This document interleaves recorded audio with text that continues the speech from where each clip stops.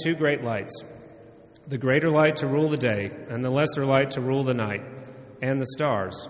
And God set them in the expanse of the heavens to give light on the earth, to rule over the day and over the night, and to separate the light from the darkness. And God saw that it was good.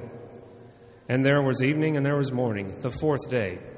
And God said, "Let the waters swarm with swarms of living creatures, and let birds fly above the earth across the expanse of the heavens." So God created the great sea creatures and every living creature that moves, in which the waters swarm, according to their kinds, and every winged bird according to its kind.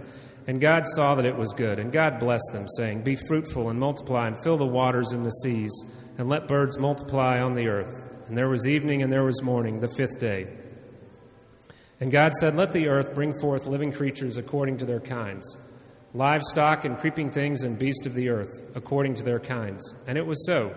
And God made the beasts of the earth according to their kinds, and the livestock according to their kinds, and everything that creeps on the ground according to its kind. And God saw that it was good.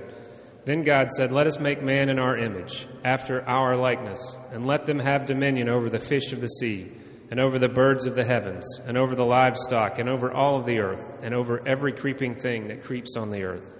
So God created man in his own image. In the image of God he created him. Male and female he created them. And God blessed them. And God said to them, "Be fruitful and multiply, and fill the earth and subdue it, and have dominion over the fish of the sea, and over the birds of the heavens, and over every living thing that moves on the earth." And God said, "Behold, I have given you every plant yielding seed that is on the face of all the earth, and every tree with its seed and its fruit. You shall have them for food. And to every beast of the earth, and to every bird of the heavens, and to everything that creeps on the earth, everything that has the breath of life, I have given every green plant for food." And it was so. And God saw everything that he had made, and behold, it was very good. And there was evening and there was morning, the sixth day. Thus the heavens and the earth were finished, and all the host of them. And on the seventh day God finished his work that he had done, and he rested on the seventh day from all his work that he had done. So God blessed the seventh day and made it holy, because on it God rested from all his work that he had done in creation. This is the word of the Lord. So we're starting, as I mentioned, this new series, Genesis 1 through 11. We're calling it Beginnings. And Genesis 1 in particular is, in so many ways, fraught with peril, because there's so many questions that are asked of this text. I heard a story this week about a mom who was approached by her 4-year-old, and her 4-year-old asked her, "Mom, where did I come from?" And the mom started panicking, freaking out. She hadn't prepared yet to have the birds and the bees conversation, but she stumbled through, the best explanation she could devise on short notice that would package all of this sensitive information for a 4-year-old's mind. So she tried to sort of touch on the biology, and she tried to touch on what the Bible teaches, and she thought she really had synthesized all of this complex information incredibly well for a 4-year-old, and she was feeling pretty proud of herself. And her 4-year-old son looked at her and sort of shook his head and shrugged his shoulders and walked away. And as he walked away, he turned around and said, "Mom, Jimmy said he's from Indiana. All I want to know is where I came from." And that's typically what we do with Genesis, especially Genesis 1. We have gone to great lengths to answer all kinds of questions, and they're important questions, but they're questions that the text is not really asking. And so I'm sure I'm going to disappoint some of you because you want to hear all those questions. This week I did actually write a brief post. I wrote a brief post online. You can read it about the 6 days of creation. So if you're interested in that, you can read it there. We're not going to really speak about that today because the text's main point is not to deal with all of these questions that modern science and that our own inquisitive minds raise. Instead, we want to see this opening section of the entire Bible in the context of the broader story of the Bible. And more importantly, we want to see it as the original author and as God himself intended it to be seen. So what's the purpose of this very, very famous and very true piece of literature that was inspired by God? Well, the purpose is very simple. It's to show us that the God of Abraham and Isaac and Jacob, the God of Israel, the God who sent Jesus into the world, is the God who made everything. That's the point. And here's how I want to summarize it, putting the same thing in a different way. Here's your main idea. All things were made by God, and all things exist for God. That's what Genesis 1 is about. All things were made by God, and all things exist for God. 3 points for you this morning as we think about that idea, looking at the Scripture. First, we see that God made the universe from nothing. Genesis 1:1. In the beginning, God. Now, the most obvious point of this chapter is that God is the main character. God is the first, like literally the first lexical subject of the Bible. God is the centerpiece. In a world that's prone to narcissism, we need to hear this. For people that like to put themselves at the center of everything, people like me and like you, we need to hear this. The Bible is about God. God is the central figure and the protagonist of the story of the Bible, and moreover, of the story of this world. God is the hero of the Bible. The Bible is not ultimately about you and me. It's not ultimately about learning to be better, more moral people. The Bible ultimately is about God. It's God's self-revelation.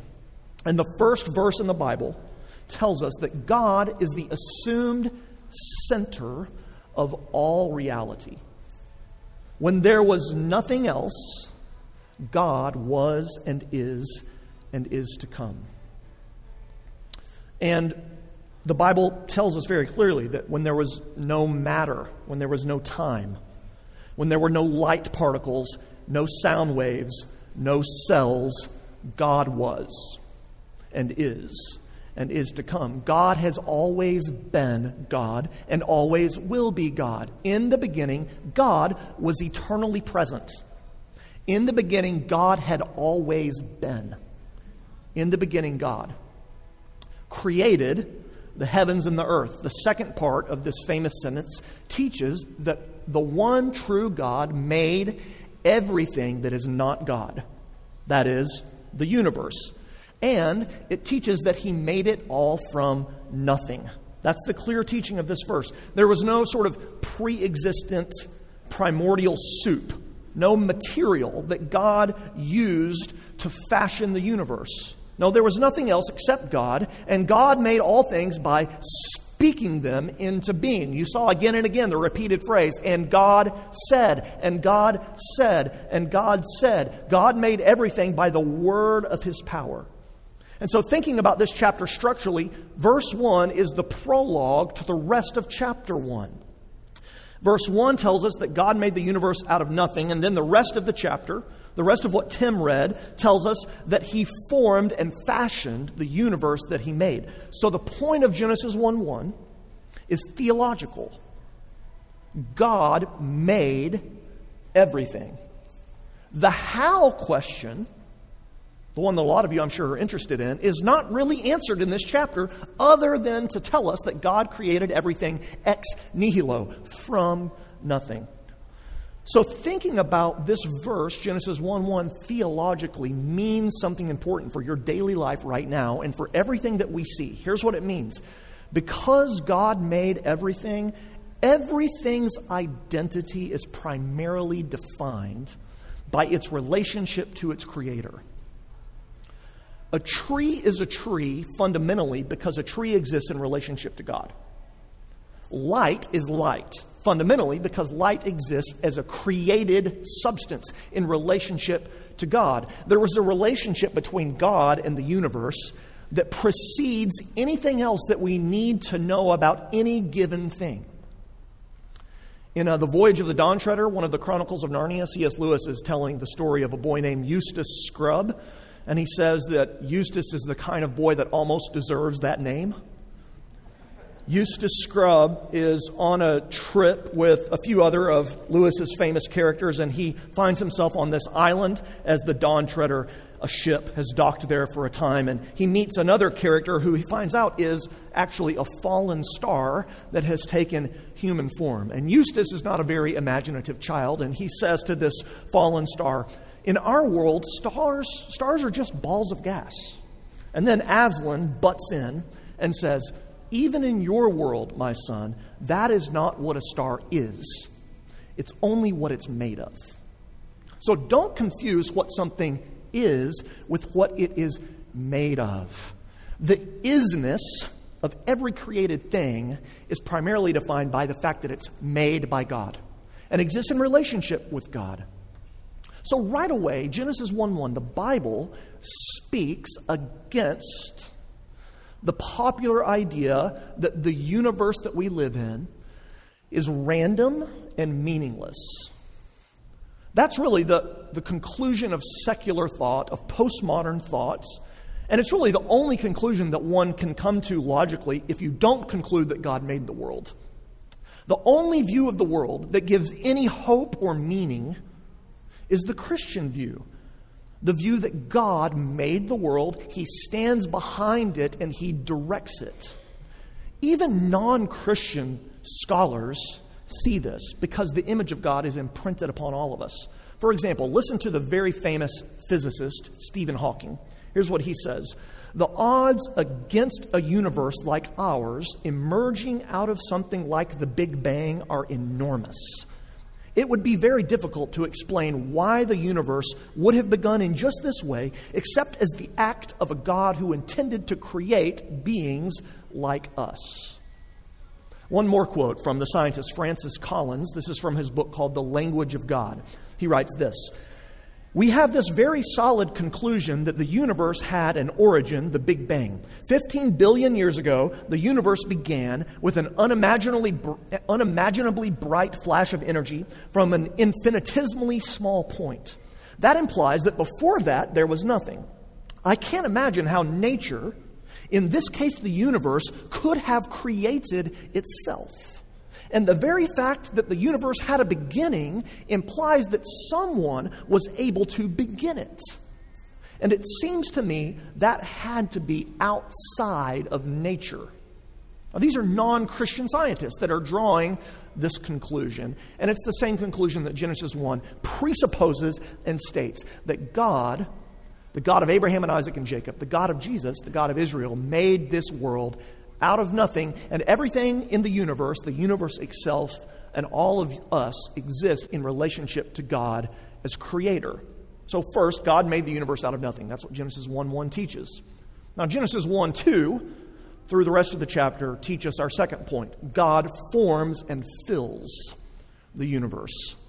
So 1:1 is about the creation of the world and everything.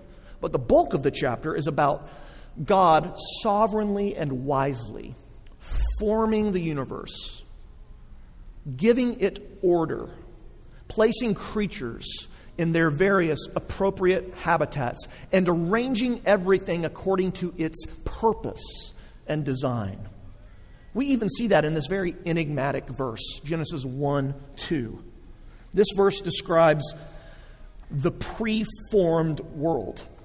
Look at what it says. "The earth was without form and void. Darkness was over the face of the deep." And then who is there?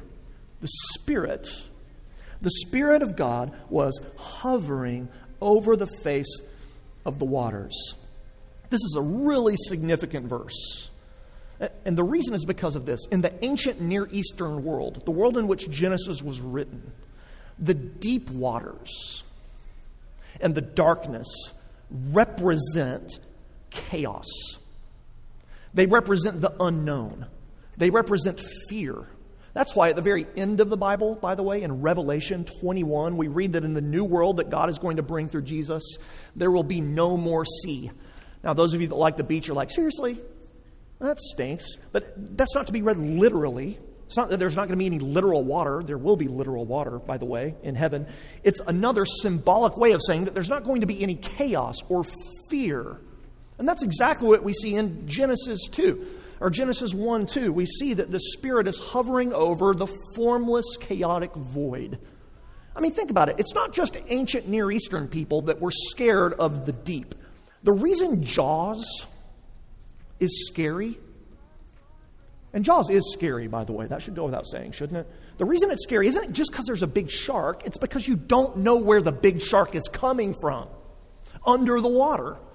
I mean, I've been scarred by this personally. My dad, who was supposed to love me and care for me, we would grow up and go on vacation, and he would take me out into the depths, into the deep, the formlessness and void of Galveston, the nasty Gulf of Mexico, more oil than water, et cetera, et cetera. And we would get way out on this, it seemed like about the size of this table flotation device, and Dad and I would be out there, and instead of saying, son, I love you, I'm so glad we're here, he would say, Luke, this water is way, way above my head right now.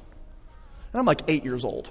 I'm like, Dad, so if this got a hole and if we fell off, you wouldn't be able to stand up? No, it's way, way above my head. In fact, we're probably too far out. And, he just tried to scare me. And I was mortified. I was quivering in fear out there in the water on family vacation. Really, all of the problems I have can be traced back to that moment. The deeps are frightening. The deeps are scary. The deeps represent the unknown. Darkness represents the unknown. And the point of this verse is that there is this formlessness. There's this foreboding that is all kept in check by the Spirit. This chapter tells us that God is the architect and the builder of the world, and He puts the world into order. That's what we see here in verse 2 and on through the chapter. This is really significant for another reason in the ancient world, though. In the ancient world, there were all kinds of creation myths or cosmogony stories, how the world came to be.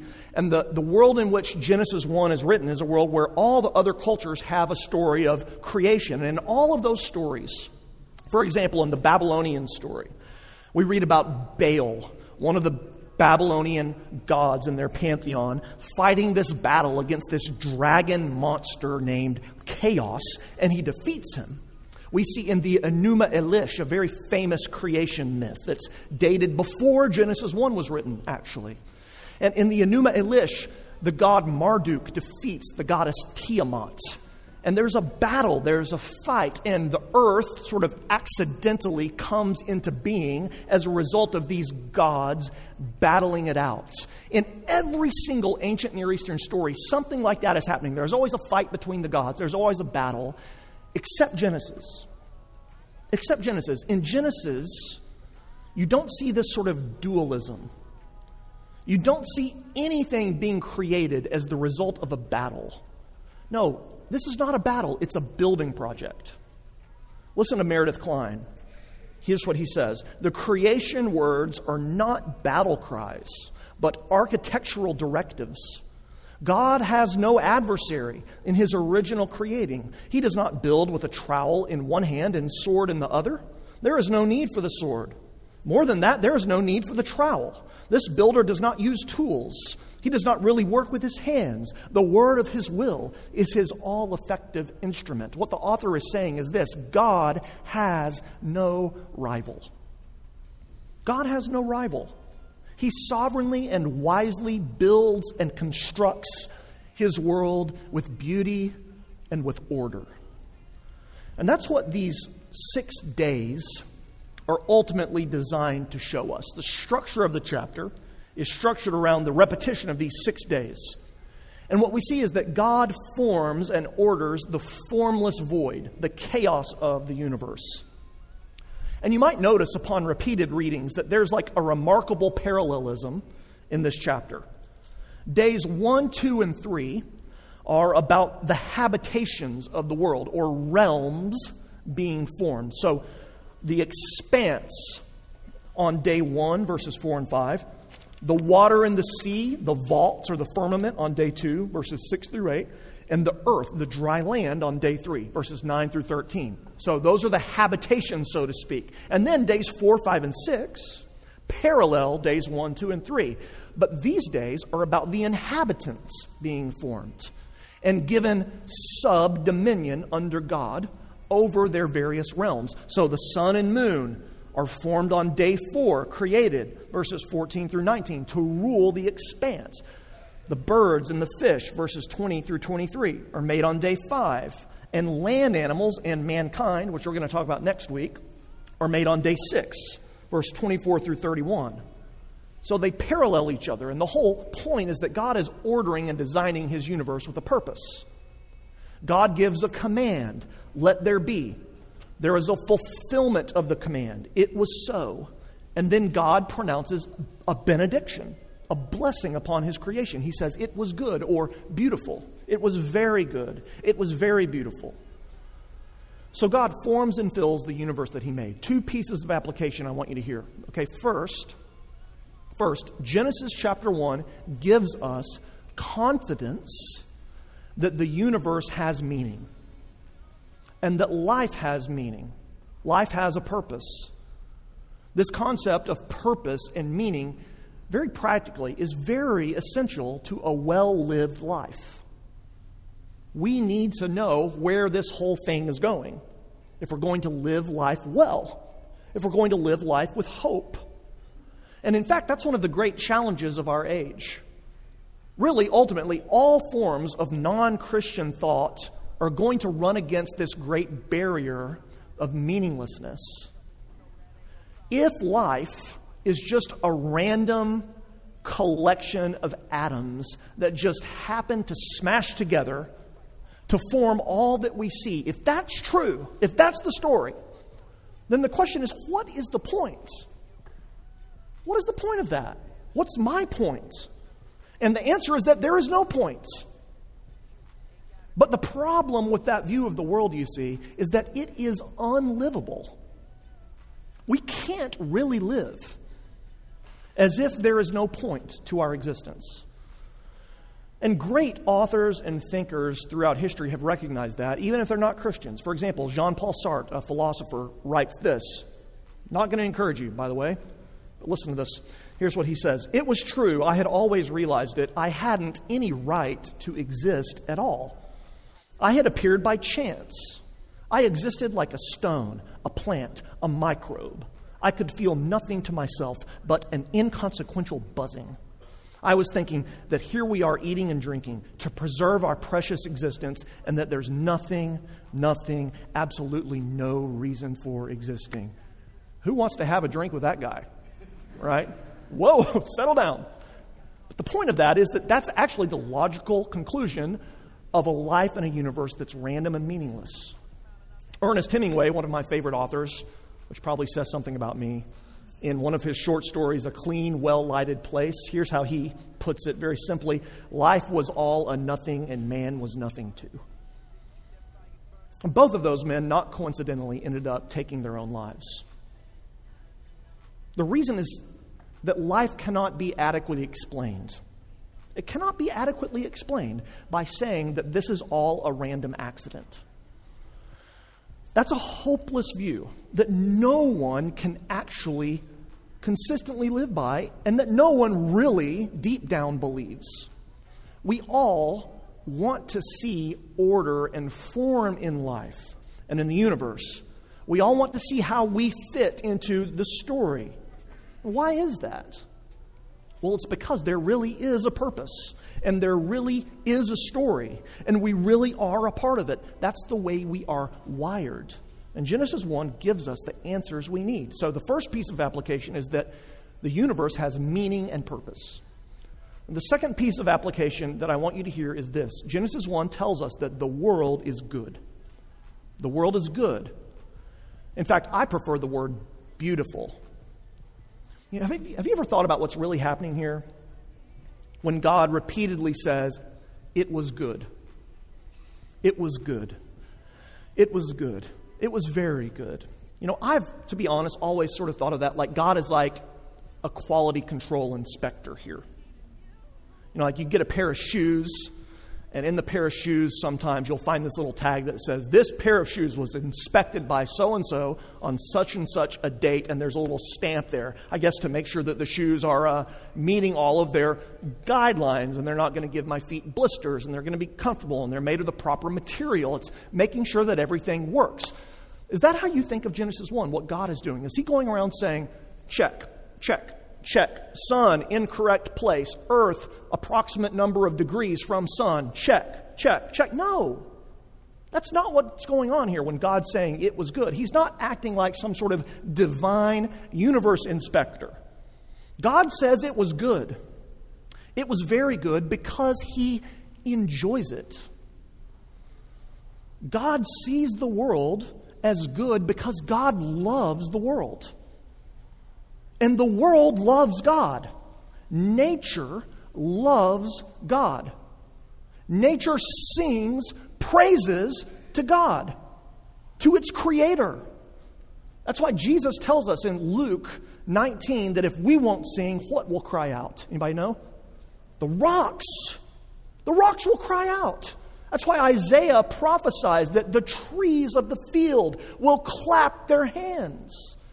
Here's the thing. Nature knows something that we know too, but that we resist admitting. Nature gives us a clue to the meaning of the universe. Nature knows that God loves it.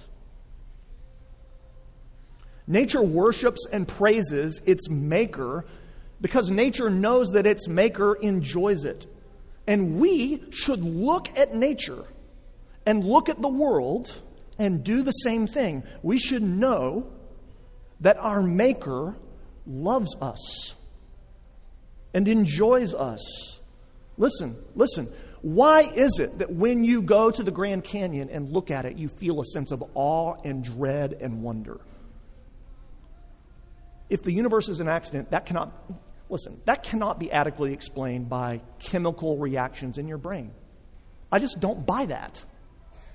A much better explanation is that you have a sense of wonder and awe when you look at the Grand Canyon because the universe proclaims the handiwork and the glory of its maker. It's shouting and singing praise to the one to whom and through whom and for whom are all things. Why is it when you hear a piece of beautiful music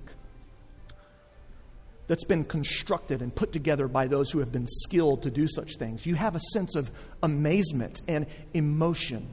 Why is it that when you look at the sunset over the ocean, you can be overwhelmed with the beauty of this world? Why is it that we are like that? Why is it that when you watch Planet Earth, I've seen Planet Earth, that we're so stunned at the variety and the wonder and the miracle that is this existence? Why is it?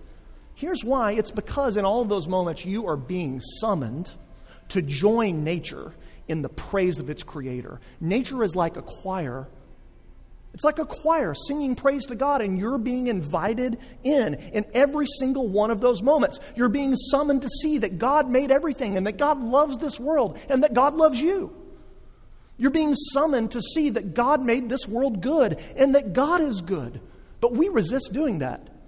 Nature seems really happy. We seem really sad. Why? More on that in just a minute. But lastly, we need to see the third point, that God rules the universe from heaven. God rules the universe from heaven. That's the point of day 7. Chapter 2, verses 1 through 3. On the seventh day, God rests. Now, okay, do I need to say this? God is not tired. Okay? The reason that God rests isn't because He's exhausted and needed a day off. So why does God rest then? Something else is intended. And here's what it is. God's rest is a royal rest. God's rest is the rest of a king sitting down on his throne and looking out over his kingdom with satisfaction. Now remember, this is an ancient Near Eastern story that's in some ways a polemic against other ancient Near Eastern stories. And remember, all these gods would fight it out. And whichever god won, he would sit down on his throne and he would glory in his own victory, right? And his own power. And so Genesis is playing on that story by telling us the true tale of the world. God builds, He constructs, He is the master architect over everything. But in the true story, there's been no divine fight. There's always and only the one God. And He makes this good and beautiful world, and then He sits on His throne to reign over it like a victorious king, like a well-pleased artist when he or she finishes a painting and looks at it and says, that's really good. Like a musician who has recorded a piece of music that they have worked hard on and they've poured their life into, and they listen to the recording and they think, that is beautiful. That's what God's doing. On the seventh day, He's entering into His good rule of the world. Isaiah 66 confirms this, by the way. There we read God say this, "Heaven is my throne, and the earth is my footstool. What is the house that you would build for me? What is the place of my rest? All these things, the universe, my hand has made. And so all these things came to be, declares the Lord."